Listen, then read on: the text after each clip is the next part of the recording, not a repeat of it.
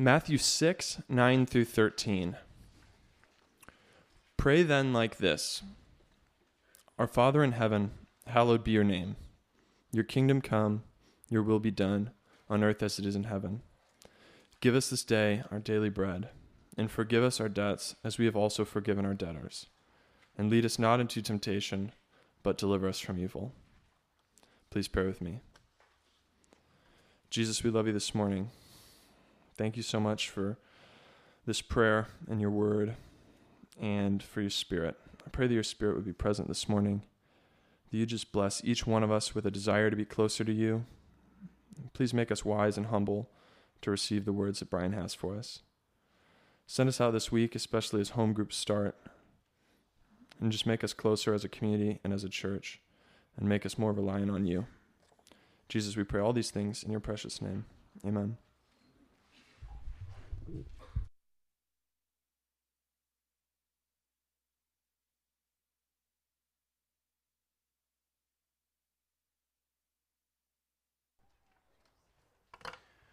All right, good morning, everyone. There are some amazing seats up here in the front. I won't spit on you, I don't think. I hope not, but you're welcome to come on up if you'd like. Let's do something that we haven't done in a really long time. Let's stand together and read this out loud together. Can we do that, please? If you can, if your eyes are good enough to read it. All right, so you just got to read out loud, and then this will be our last Sunday that we talk about pray like Jesus. Okay, so Matthew 6, 9 through 13 says this. Pray then. No, okay, we'll start over. I'm not going to do the countdown though, okay? We can just figure it out, okay? All right. Pray then like this. Our Father in heaven, hallowed be your name. Your kingdom come, your will be done, on earth as it is in heaven. Give us this day our daily bread, and forgive us our debts, as we have forgiven our debtors. And lead us not into temptation, but deliver us from evil. All right, thanks. You may be seated. One of the things that's really fun about having kids is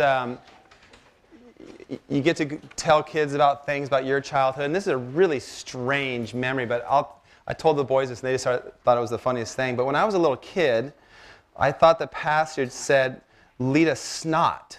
Like from your nose. I'm like, why does the Bible say that word? Because I just memorized it so fast. And so there are lots of misperceptions about prayer. And so really, this morning we'll finish up on the Lord's Prayer. But I really want us to be able to think about how important prayer is. And what I've tried to do the last few weeks is really just try to wipe my understanding of prayer kind of clean and like say, God, help me to start over and just really try to go deep into the words of Jesus, who teaches us how to pray, how to talk to our Father. So good job reading. Thank you for doing that with me. If you haven't memorized it, that's a great thing to memorize. We'll talk about that it is not intended to be some ritual that you just mechanically recite, but that you understand the principles that Jesus is talking about, okay? So this morning, we will conclude and look at the last part of that, and we will focus our attention on three principles that Jesus points out here. Number one, that God will provide for us. Number two, that God will pardon us. And number three, that God will protect us. I'm normally not a fan at all of like starting each word with the same letter, but it just kind of works out this time. So that God, Jesus teaches us to pray here that we are to ask for things. And this is kind of the more, maybe the part that we think about more often, that God really does show us here. Jesus teaches us here that we are to ask for things, okay? Excuse me. Before we get into that, though, just a few introductory thoughts about prayer. Prayer is probably the hardest thing we do as Christians. It's much more difficult even than standing up here and talking in front of people, because when you are praying, it is just you and God. It's the real you. There is no one else there to impress. There's no one else there to be embarrassed about or nervous about. It is just you and God. It is like the real you. And we're not wired that way. And so just a few introductory thoughts just this morning as I've been thinking this week about prayer. Number one is this. Prayer will be the hardest thing you do in the Christian life. It will be the hardest thing that we all do. And when I say that, we need to understand that if you don't have some discipline in your life, some structure, some routine in your life, prayer will go away. Everyone is busy. Everyone has friends and responsibilities and jobs and schoolwork and things to attend to. And prayer will always go away. So we have to know that if something is difficult or challenging to do, you have to have structure in your life. And I know that, in my late teen years and early 20s, I was beginning to understand the value of discipline, of self-discipline. And no one's going to tell you what to do. And so you need to learn and understand the value of this, of how important it is each day before you get out of bed, before you rush off to be responsible people that we all want to be, just to spend a few moments in bed before you get up and start your day in prayer and committing your day to the Lord. And then when you go to bed at night, just giving the stresses of our life over to Him. And throughout the day, being mindful of prayer. So, number one, prayer will be the hardest thing in our lives. And because of that, it requires some structure, some discipline in our lives. Number two, prayer shows the true condition of our hearts. Prayer shows the true condition of our hearts. We can all hide a lot of things in our lives. Some of us are very skilled at creating a reputation, an image, a public persona of what we want, of how people will think about us. But prayer is the real you. There's no hiding. Number three, prayer punctures a hole in our self-sufficiency. Prayer punctures a hole in our self-sufficiency. And the temptation for us all is to strive for that. Some of us, it's more difficult than others to say, hey, can you help me? I need help. Prayer reminds us, it forces us each day that we are dependent on God to live our lives. Last thing I thought about this week was that prayer is something that all of us can learn how to do. In fact, we know that it's quite refreshing to pray with somebody who hasn't been a part of church tradition, and they just speak honestly and forthrightly without any of the words that we learn in church. And you can just speak to your heart. One of the things, if you look throughout the Gospels, one of the things you'll notice is that when the disciples spent time with Jesus, one of the things that He often did, He was praying a lot. And the disciples would notice Him. He would go off early in the morning. He would go up into the mountains. He would pray through the night. All different places throughout the Bible. And when I look back, the gathering now, the church is about 5 years old. And when we first started, one of the things that I would always do, I have trails that I like to go hike at and walk on here locally. And I would spend a lot more time. And I'm not sure what happens, and I can try to think through it a little bit more carefully and try to understand how things happen. But I can guarantee you, I can tell you when I look back over my life, and very beginning early on months, I would go on walks by myself a lot and just pray that God would guide us and He would build this place. And what happens then, as more people come and more things start happening, prayer begins to fade away. I can tell you, I can let you in on a little secret that sometimes we are attracted to personalities, we are attracted to charismatic people, good-looking people, intelligent people, all these things that we all naturally are attracted to. And I want to say to you that more than anything else, you need a pastor who prays. I don't care how fit he is, how tan he is, how many tattoos he has, how much hair, cool things. Listen, forget that. Okay, listen, in all seriousness, we like rock stars, we like cool people, we like talented people, all that stuff. It doesn't matter. If you're leaving here someday, and that's great, go to a church where the pastor prays more than anything else, where he's studying the Word of God, and in his own personal prayer life, he's praying. Because, listen, any pastor can do this. They can fake it. And I'm a teacher too, and I know in the classroom, you can fake it for a while. Everyone can pull off the fake job for a while. And really, honestly, I've just noticed in my own life just busyness creeping in and things. And so that's why just even the last few weeks, I just have to draw our attention back to prayer, about talking to God about what's going on in our lives. Prayer is the greatest and most significant way in that we get to know God. There are so many issues and things going on in our lives that are important, good things, and I understand that, but please understand, prayer and studying God's Word is how you get to know God, and there is nothing else more important than any of our lives. We are all equal on this. I don't care if we're single, married, kids, unemployed, employed. I don't care where you are. Our greatest need is that we get to know our Heavenly Father, and one of the ways you do that is through prayer.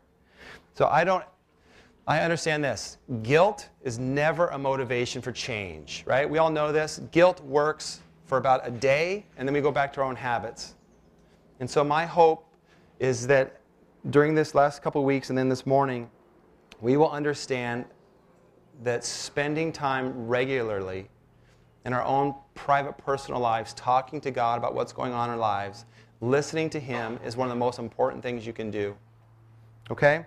So, if you have your Bible, we'll be looking at the last part. We spent 2 weeks, I think it was, looking at the beginning part of the Lord's Prayer.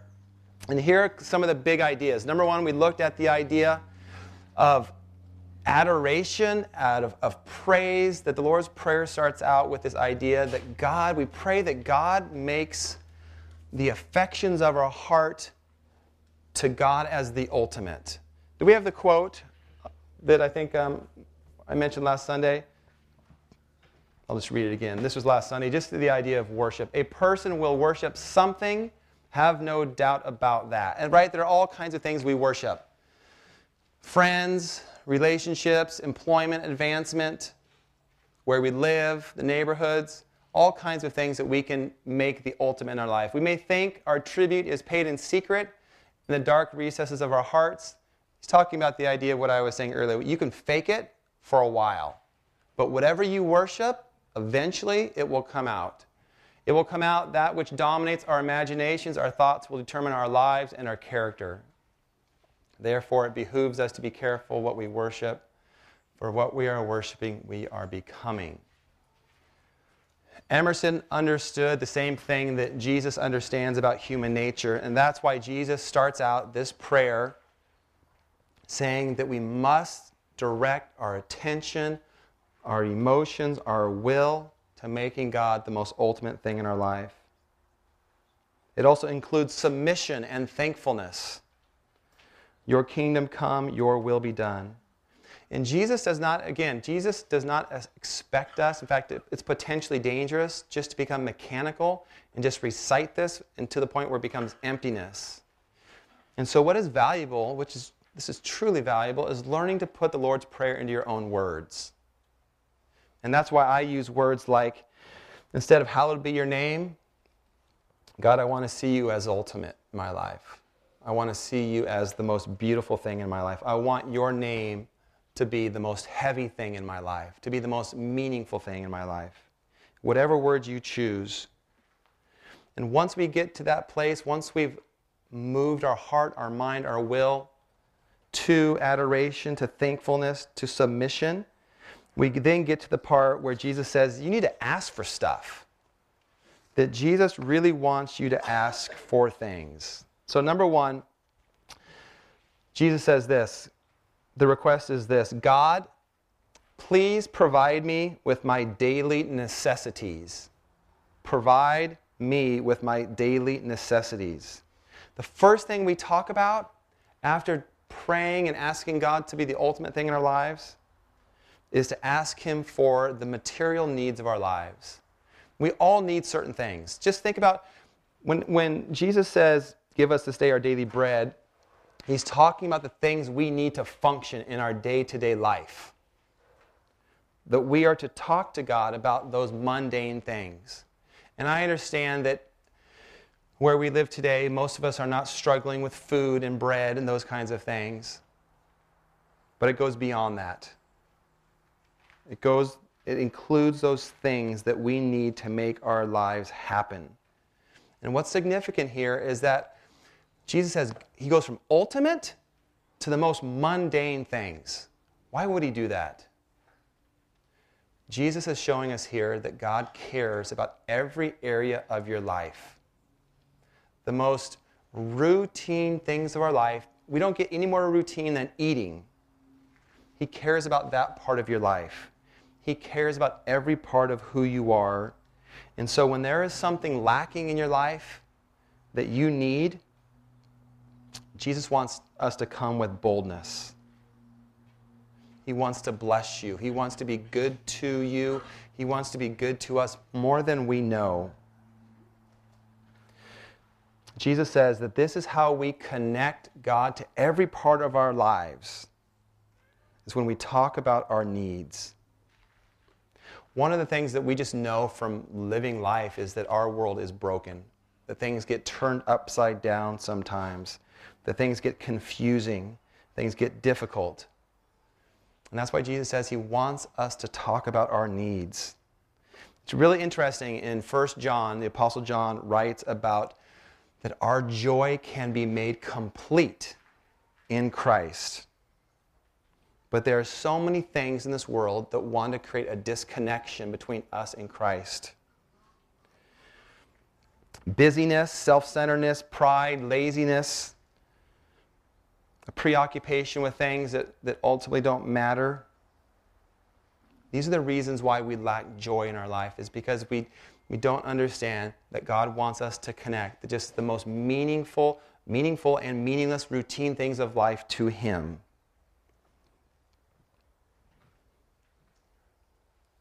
He is our Father that wants to give us good gifts. And some of us don't even ask. He is your loving Heavenly Father who wants to bless you. Let's pay attention just to one thing that the passage does not say. The passage does not say that Jesus promises to provide for the luxuries of the world that we might want. Our Heavenly Father is not Aladdin and a genie that we get to rub and ask for things. He doesn't promise that. He does not promise comfort. He doesn't promise luxury. He promises that our daily needs will be met. It's interesting to know, if you have your Bible, look up just at verse 8 for just a minute, and we see some tension here, some possible tension. When we see, Jesus says in verse 11, give us this day our daily bread. But then He says,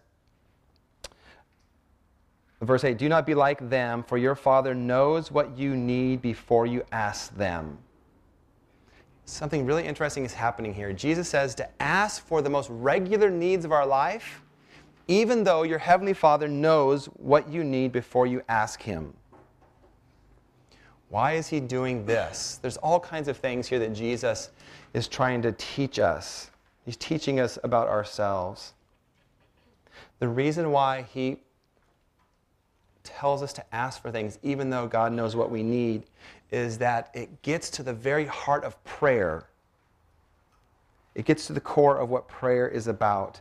And that is that Jesus wants to connect to every area of your life. It is what the heart of prayer is like. I came across a really interesting example that caught my attention this week from an old, dead Canadian preacher. Dr. A.B. Simpson, who I've never heard of before in my life, gave some insight into this. Let me just share a little bit about this. He gives insight into this passage when he reminds us that God does not give us one lump sum of grace for us to use for our whole life. It's not one big, large deposit, and there you go. The reason why God does not do that is because we would soon ignore the giver of the gift and enjoy the gift instead of God. He went on to say, it would not be like that. It would be very dangerous if God were like that. We would enjoy the gift and forget about God. God is our Father, and He wants us to talk to Him. Every year in May, I lead an 8th grade DC trip, New York trip, and we have a parent meeting. And every year, I say the same thing, and it always creates a little bit of tension because it never goes exactly how we want. But the parents will say something like this: please, Mr. Kelly, have little Johnny, little Susie call. Please, just once a day, just to say hi, check in. And I say, yes, I'll do that. Okay, students, do you hear what your parents are saying? They want to talk to you. Did the students call? No. Did the parents get a little frustrated? Yes. And behind the frustration is a little bit of sadness because they want to talk to their kids every day. They want to know how they're doing. They care about them. They know they're probably safe. The kids are off having fun doing their own thing. Think about this for a second. We're just off doing our own thing, having fun. And the parents are back home thinking, I just want to hear. Just want to talk to you. I just want to know what's so much fun. What kind of fun you're having. I want to know if you lost your wallet and you don't have any money so I can send you some more money because I want you to have fun. Dr. Simpson uses the example of a modern-day parent, of a father or mother who gives their child an inheritance. Think about this for a moment, just the danger of this, and hopefully this doesn't happen. But if for some reason someone was 20 years old and they were to get a multi-million-dollar inheritance, and what they would do with that and what potentially would happen to the parent-child relationship. Most likely the 20-year-old would enjoy the money and not recognize where it came from. Jesus is saying this. Here's the point of this daily coming, is that this might be hard to understand if you're younger, but God wants you to talk to Him. He wants you to come daily to Him. It would be like this. The parent, here's the better way. Here's how the parent would maybe more wisely handle this. They would say, here's some money for the month to get through the college semester. And then if you run out, just call me. I'll help you out. That's what Jesus is saying here. Jesus knows everything you need. All He wants you to do is talk to Him. Is come to Him daily. Not enough for the month, not enough grace for the month, not enough gentleness, not enough patience for this coming year, for the day. And if we think about things more like long term, we get what we want, we take it, and we just go on. And Jesus says, you don't understand the point of prayer.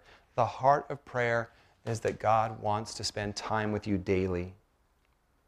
He's like the parent longing to hear from the child. Just wants to know how the day is going. The thing that made you sad that day. The thing that made you happy that day. Jesus is saying this. We want to start our prayer life making God the ultimate thing in our life, but then immediately bring our Heavenly Father, our loving Father, into the day-to-day routine of our lives. Jesus goes on next. The second request that we are to pray for each day is, God, please pardon me as I forgive others. Or, God, please forgive me as I forgive others. Jesus says, and forgive us our debts as we have forgiven our debtors. This is really getting to the heart of what it means to be a Christian, because it forces us to live in reality. Reality is this, is that we are all deeply flawed. I am, you are. And when Jesus says that the part of your regular prayer life is, Father, I'm sorry, I spoke too soon, I did something insensitive, I thought something that was not helpful, I did something. One of the things, and we'll try to bring some clarity to this, one of the things that we know as a Christian is that when we become a Christian, the gospel says this, that your sins today and into the future are forgiven. We call this justification, that you are declared righteous, that if you have repented of your sin and you have put your confidence and hope and trust in Jesus, that your life is white clean, that you are as white as snow. In fact, just turn your Bible. Here's a passage that you should underline if you haven't already. Turn to Psalms 103 that helps us understand this about God. Psalms 103 says this. I'll start in verse 11. Psalms 103, verse 11. For as high as the heavens are above the earth, so great is his steadfast love towards those who fear him. Verse 12. As far as the east is from the west, so far does he remove our transgressions from us. That is the heart of the gospel, that Jesus took our transgressions and he atoned to the Father. And so that because of that, when God sees you, he sees the accomplished work on the cross. But Jesus says, while Jesus is obviously being consistent here, he's saying this: the things that we mess up on in our day-to-day life, they create a disconnection between your Father and you, a disruption in the relationship. You can think about this in this way that maybe it's helpful. You can think of a marriage relationship. The ideal marriage, and I'm going to say this is true for us all, that there is unconditional love for each spouse. But if something happens, if there is somebody is not completely honest, or an unkind word, or someone's being selfish, there's a disconnect. And while your spouse still fully loves you and is wholly committed to you, there's a disruption in the relationship. Jesus is saying the same thing can happen in our relationship with God.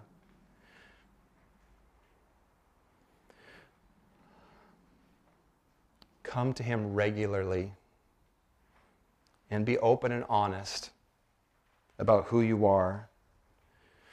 The Bible talks about sins of omission, the failure to do something that you should have done, the failure to take responsibility that you should have taken responsibility for, but your selfishness prevented you from taking responsibility.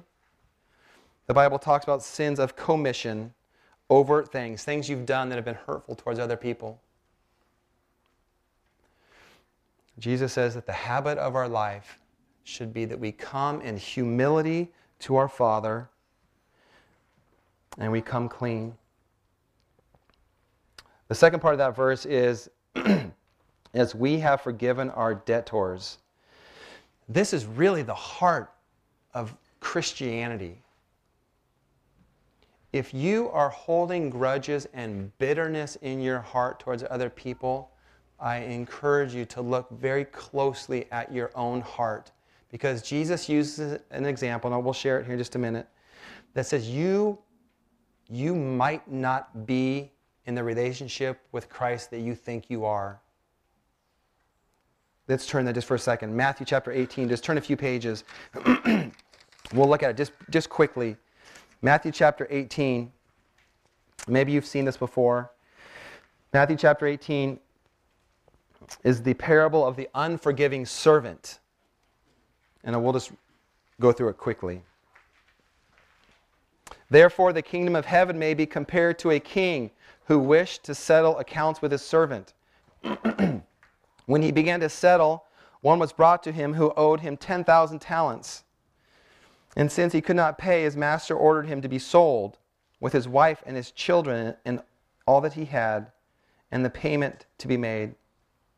So the servant fell on his knees, humility, imploring him, "Have patience with me. I will pay you everything." And out of pity or kindness for him, the master of that servant released him and forgave him his debt. This is a picture of us and a relationship with our Father. But when that same servant went out and he found one of his fellow servants who owed him 100 denarii, and seizing him, he began to choke him, saying, "Pay what you owe." So his fellow servant fell down and pleaded with him, "Have patience with me, and I will pay you." But he refused and went out and put him in prison until he should pay the debt. When the fellow servants saw that what had taken place, they were greatly distressed, and they went and reported to their master all that had taken place. Then his master summoned him and said to him, "You wicked servant, I forgave you all the debt because you pleaded with me. And should not you have had mercy on your fellow servant as I had mercy with you?" And in anger his master delivered him to the jailers until he paid all of his debt. So also my heavenly Father will do to every one of you if you do not forgive your brother from your heart. Jesus takes so seriously the idea of holding on to bitterness and a lack of humility, a lack of forgiveness. In fact, what's really interesting is if you look at verse 14, Jesus goes back to this again. It's not in the bulletin, but it says this, "But if you forgive others their trespasses, your heavenly Father will also forgive you. But if you do not forgive others' trespasses, neither will your Father forgive yours." Jesus is talking about an attitude here of superiority. It is the idea of, who do you think you are that you think you can come to me, your Father, and ask for forgiveness, but you hold on to bitterness and you manipulate people and you hurt people and you won't offer them forgiveness? Jesus is putting his hand on every area of our lives. He is our loving Father that wants to bless us and to give us life, and life more abundantly, and to enjoy it. And Jesus knows that if you are holding on to grudges, yes, it's damaging to that other person as well, but you're damaging your own heart. You're damaging your own life. 1 John chapter 1 tells us to confess our sins and that he is faithful to forgive all unrighteousness. He promises to restore people who come to him in humility and say to their Father, "I'm sorry." The last thing we see in the Lord's Prayer here is a prayer for protection. God, protect me when I go through trials. We've got provision. God, provide for my daily needs. We've got the idea of forgiveness or the need to be pardoned. And Jesus concludes with the idea of protection. The word temptation here is a difficult word to translate. It can mean trial, temptation. It can mean test. The idea is this: Father, protect me from things that will pull me away from my true life with you. Jesus is saying that when trials or tests come, that is a time of particular attention where we are more vulnerable. I came across a really interesting story. I read a sermon this week from Tim Keller, and he talked about this passage, and he told a story that just really stuck with me, and it's kind of brief, but I'll share it with you. And it was a story about a man who was in prison for life, and what had happened was he was driving home one night from a late night in a country road, and he hit somebody. And he didn't know what had happened, and in a moment of panic and fear, he continued driving on. And what had happened was he hit a child, and the child eventually dies. And according to paramedics and fire department, they believe that if the child would have gotten help immediately, probably would have lived. So through a series of investigative actions by the police, they find out who this guy is. And he is found guilty of his crime and sentenced to life in prison for a hit and run of a child, and probably deservedly so. The journalist interviewed the man and talked about how he's doing inside and about his journey and struggling with the guilt. And the man told the journalist a story about his life. And he said, I recall a time when I was a young boy, and my dad had a secret watch, a really, really neat, cool watch that was his own personal watch, and it was always in his nightstand by his drawer. And one day as a boy, he went to go look at it and was playing with it, and he accidentally dropped it and broke it. And in a moment of fear that his dad might do something, he put it all back together, the pieces, and put it in the little piece of cloth and hid it back in there. And a few days later, the dad went back to look at his watch and saw that it had broken and grabbed his 3 boys together and said, "One of you probably did this. What's going on?" And the 2 boys that did not do it said, "Dad, I promise, we didn't have anything to do with it."